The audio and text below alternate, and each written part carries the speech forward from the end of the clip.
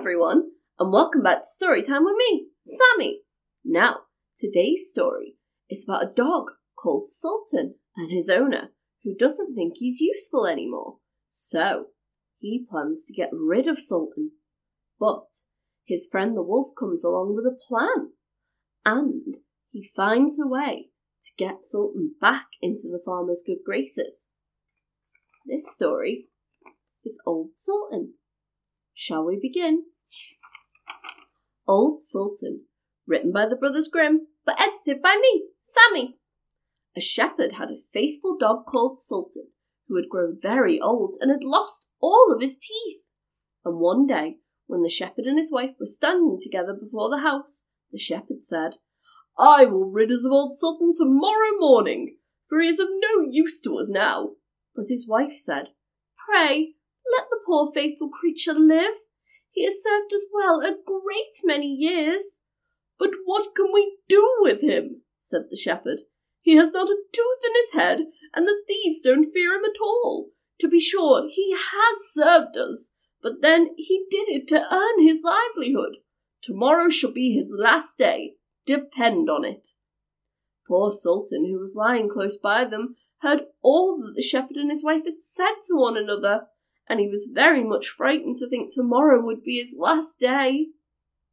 So in the evening he went to his good friend the wolf, who lived in the woods nearby, and told him all of his sorrows, and how his master meant to get rid of him in the morning.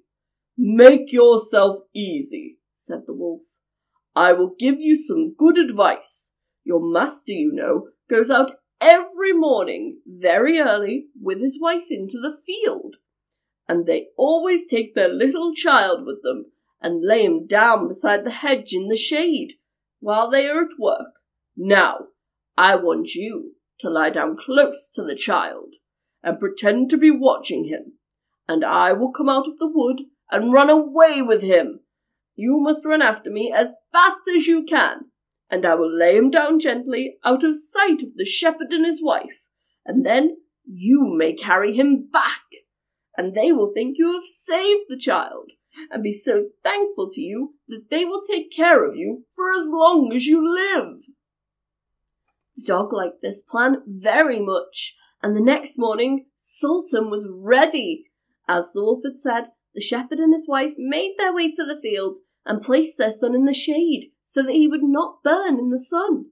Old Sultan sat watching the child while his owners were busy working. The wolf ran fast, lifting the young boy by his shirt and carrying him away. He ran with the child a little way before hiding in a nearby wood so that the shepherd could not see him.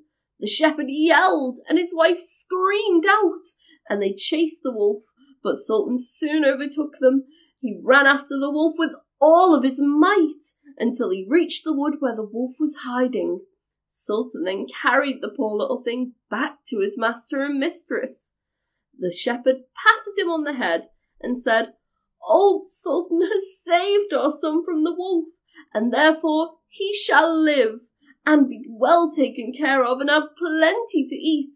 Wife, go home and give him a good dinner, and let him have my old cushion to sleep on for as long as he lives." So from this time forward, Sultan had all he could wish for. Soon afterwards, the wolf came and wished him joy, and said, "Now, my good fellow, you must not tell your master. Instead, as return for my help, you must turn your head the other way when I want to taste one of the old shepherd's sheep." "No," said Sultan, "I will be true to my master." However, the wolf thought Sultan was joking, and came one night for a dainty morsel. But Sultan had told his master what the wolf had meant to do, so the shepherd lay waiting for him by the barn door, and when the wolf was busy looking for a fat sheep, the shepherd caught him and tried to strike him with his shepherd's crook, narrowly missing the wolf. This betrayal angered the wolf, and he called Sultan an old rogue, and swore he would have his revenge. So the next morning the wolf sent a boar as a messenger to challenge Sultan to come into the wood and fight the matter. Now Sultan had nobody he could ask to be a second, except for the shepherd's old three-legged cat, so he took her with him, and as the poor thing limped along with such trouble, she stuck her tail up into the air for balance. The wolf and the wild boar were first on the ground, and when they spotted their enemies coming and saw the cat's long tail standing straight in the air, they thought she was carrying a sword for Sultan to fight with. And every time she limped, they thought she was picking up a stone to throw at them. They feared this way of fighting, and so the boar lay down behind a bush, and the wolf jumped up into a tree. Sultan and the cat soon came up and looked about, and wondered why was there nobody there. The boar, however, had not quite hidden himself, for his ears stuck out of the bush, and when he shook one of them a little, the cat, seeing something move and thinking it was a mouse, sprang upon it and bit and scratched it. So the boar jumped up and grunted and ran away, roaring out, "Look up in the tree! There sits the one who is to blame!" So they looked up and spotted the wolf sitting amongst the branches, and called him a cowardly rascal, and told him not to come down until he was heartily ashamed of himself, and promised to be good friends with Sultan once again.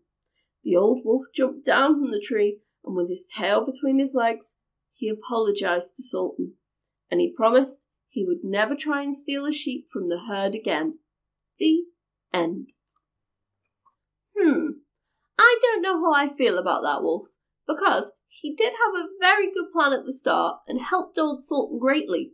But you should never ever fight your friends. That is very naughty of the wolf. You should never resort to violence. Never mind, at least they made friends in the end, eh? Well, if you enjoyed that story, please remember to like, share, and subscribe for more story times with Sammy! Bye guys!